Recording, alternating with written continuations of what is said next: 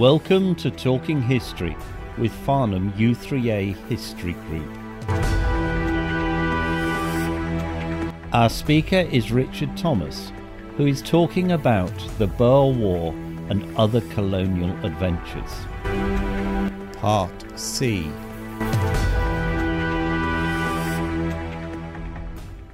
The points I mentioned in the last meeting, Pakenham's book on the Boer War is just amazing. It's brilliant. I do think I got my second copy at an Oxfam shop, so sort of thing you might find in places like Farnham, not everywhere. But it is a simply brilliant book. And the lady over there, I should have waved at it earlier, has bought this book of the Boer War written by one of the officers that was there.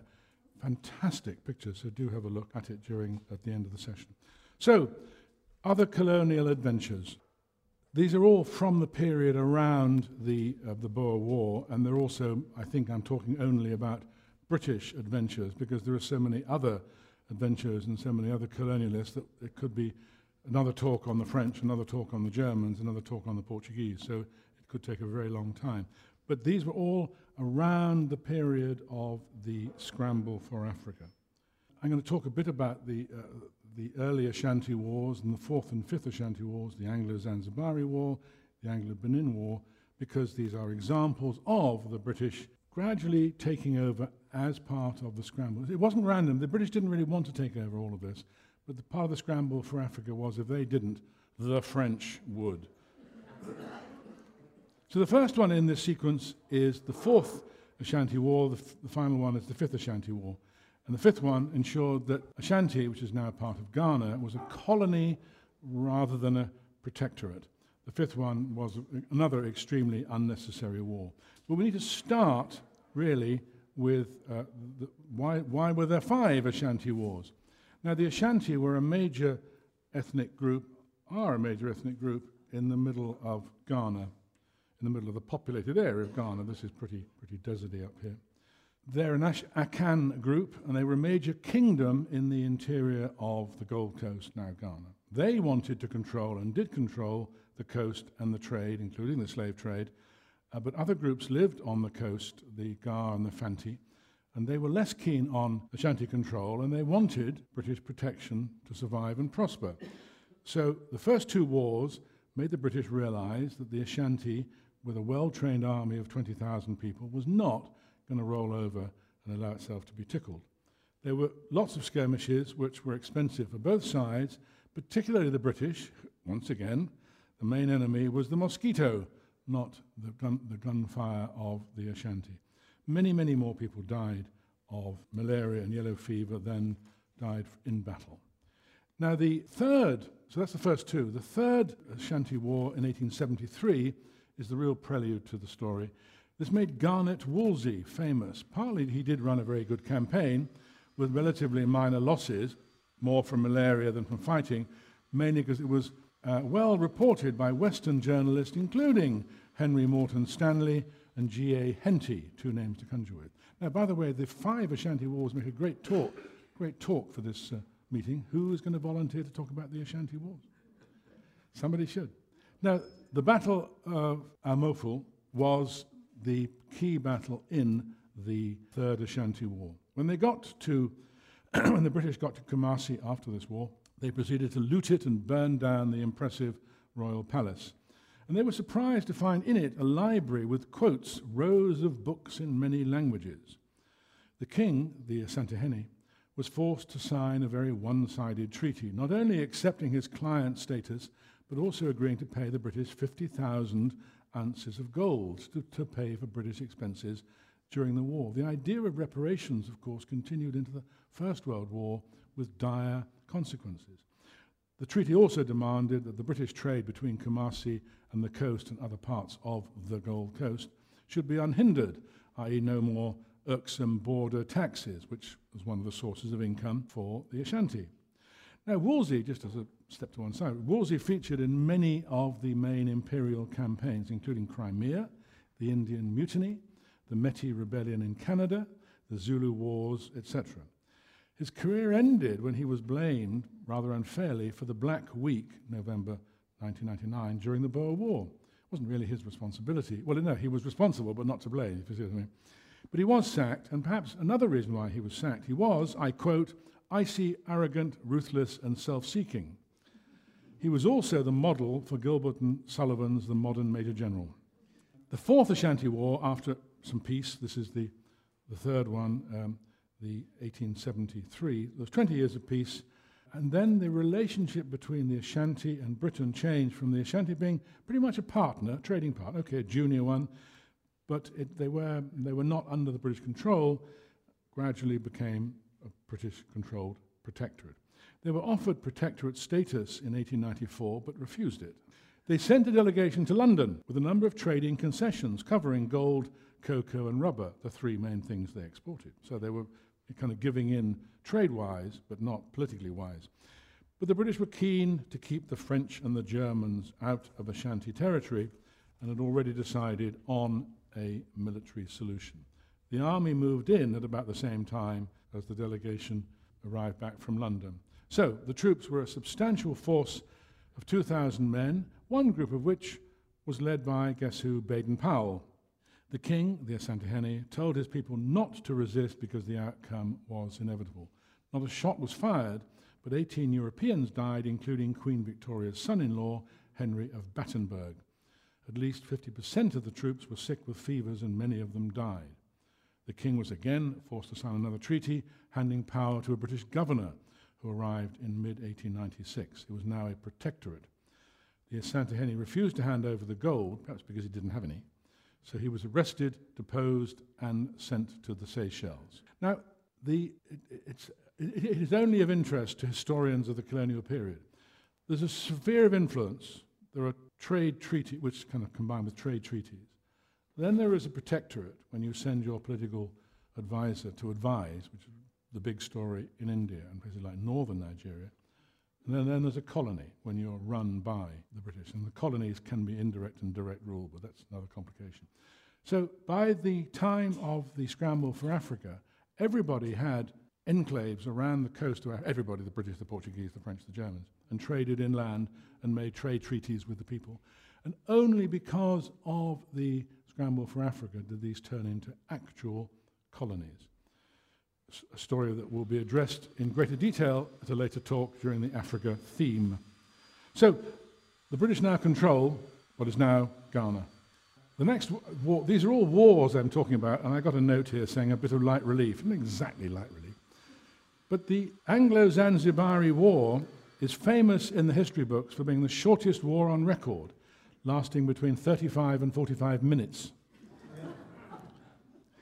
The Sultanate of Zanzibar had, since the Treaty of 1886, which was a treaty, an agreement that they would basically come under the British sphere of influence and would do what the British told them, not anybody else, they had agreed to get British approval when any new sultan was announced. However, in August 1896, they appointed one who was not thought to be sufficiently pro-British. The British sent an ultimatum, which the sultan ignored. He then barricaded himself with his substantial palace guard and loyal supporters inside his palace, which those of you who've been to Zanzibar, I'm sure will know, is on the shorefront. Meanwhile, the British had sent a squadron from Cape Town to deal with this upstart led by Admiral Harry Rawson, who was a leader of another invasion shortly. Shelling started just after 9 a.m. on the 27th. It disabled the Sultan's artillery and sank the Zanzibari Royal Yacht, rather bizarrely named HMS Glasgow,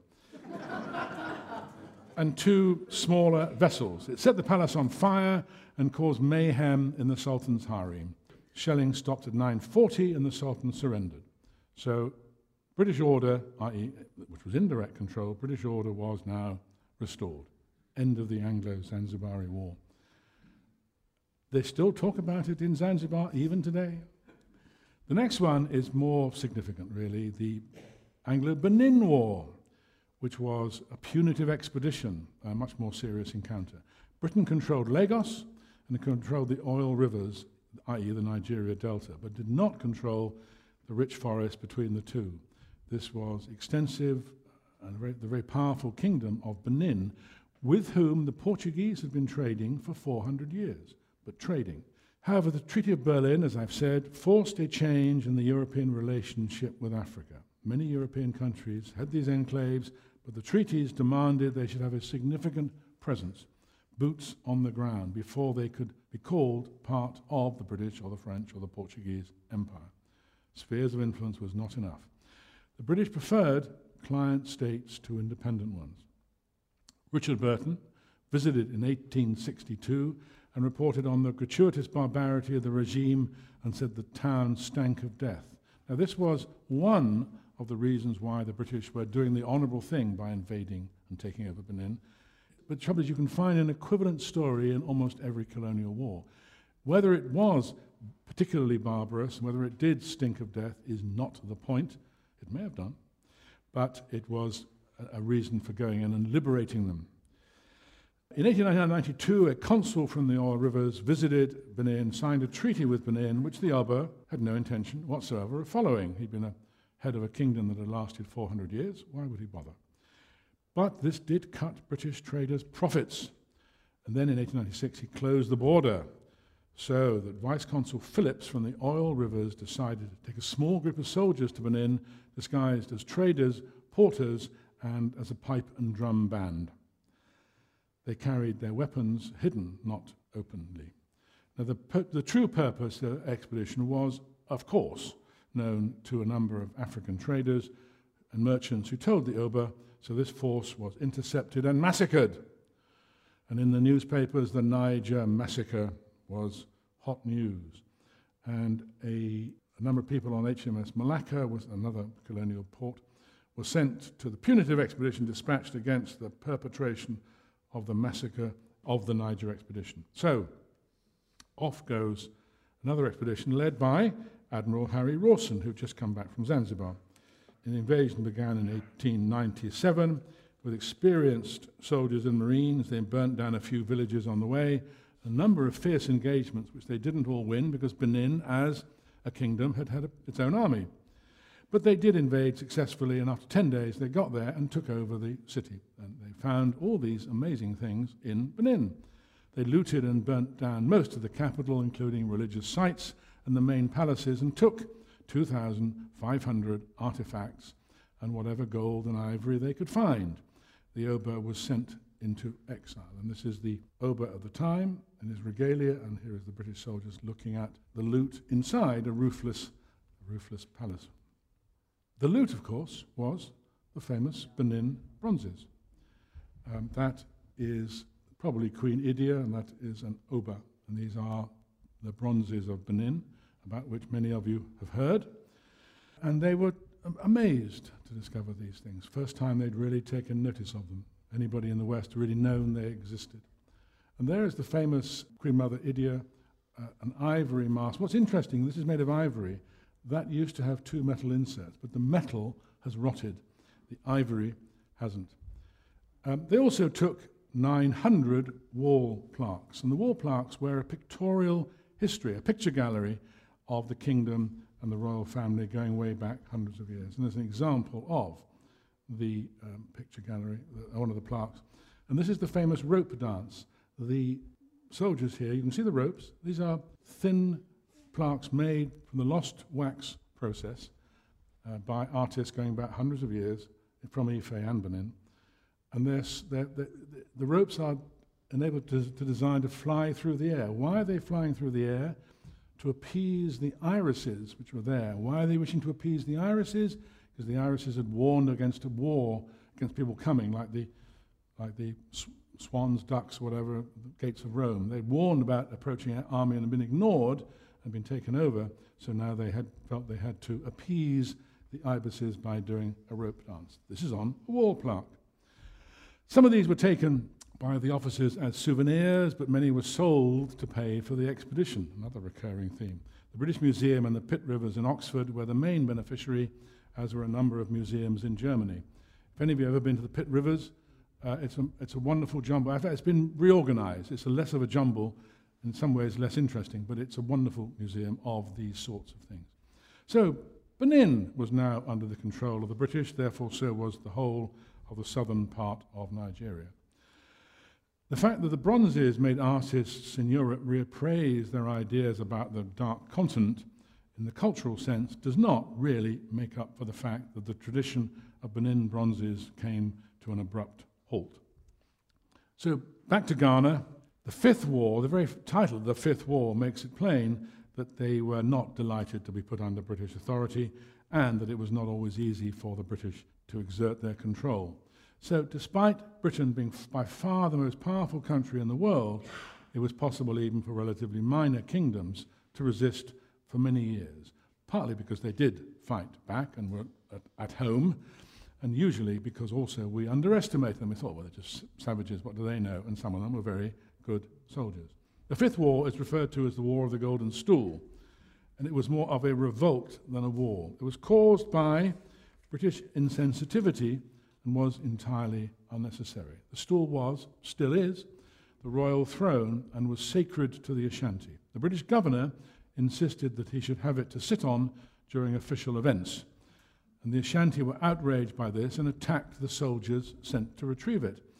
The Ashanti troops then blockaded the governor, his staff, and their Hausa from Nigeria, guards into a stockade. Some escaped and were rescued, but then a large relief force marched up to rescue them just in time. They were running out of water and everything else. But during this engagement, the British and their local allies lost 1,000 men, probably mostly to disease.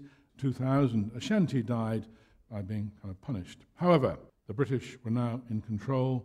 The Ashanti became part of the Gold Coast colony, and another part of the jigsaw, the scramble for Africa, was in place. Most of the rest of the rebellious royal family was sent to the Seychelles. However, the British agreed not to dishonour the stool again. This was perhaps a draw, but what a waste of time and money and lives. Now, these relatively minor wars, I say not for the Africans involved, do illustrate the British willingness to engineer a confrontation. Partly, they couldn't really understand why people would not wish to be under the protection of the British Navy. Why would you not wish to be British? Partly, of course, the Navy had no competition, so sending a gunboat, or in the case of 3 cruisers to Zanzibar, meant that the outcome was inevitable. But forces on the ground, who were determined, well-armed, and had local knowledge, like both the Boer and the Ashanti, the outcome was less speedy and a great deal more expensive in every sense of the word. Now, so a dozen minor wars in the last decade of the 19th century, fought by all the major colonial powers against the various kingdoms and tribal groups in Africa. There were peace treaties and trade agreements which were acceptable, but direct and generally insensitive control was less acceptable. There were some, like the Basotho and the Swana, who actually wanted to be protectorates because they preferred the British to the Boers. Some were bullied and bribed into submission. Some, like the Zanzibaris, were given a bloody nose and brought to heel. And some, like the Herero in Namibia, were massacred. Another story. So the final point, at the beginning of the scramble for Africa, 1885 plus, perhaps 10% of the land mass of Africa was controlled by foreigners, some in the north, South Africa, and a few enclaves. By 1905, 20 years later or less, 90% of Africa was controlled by Europeans. But that, as they say, is another story. Thank you.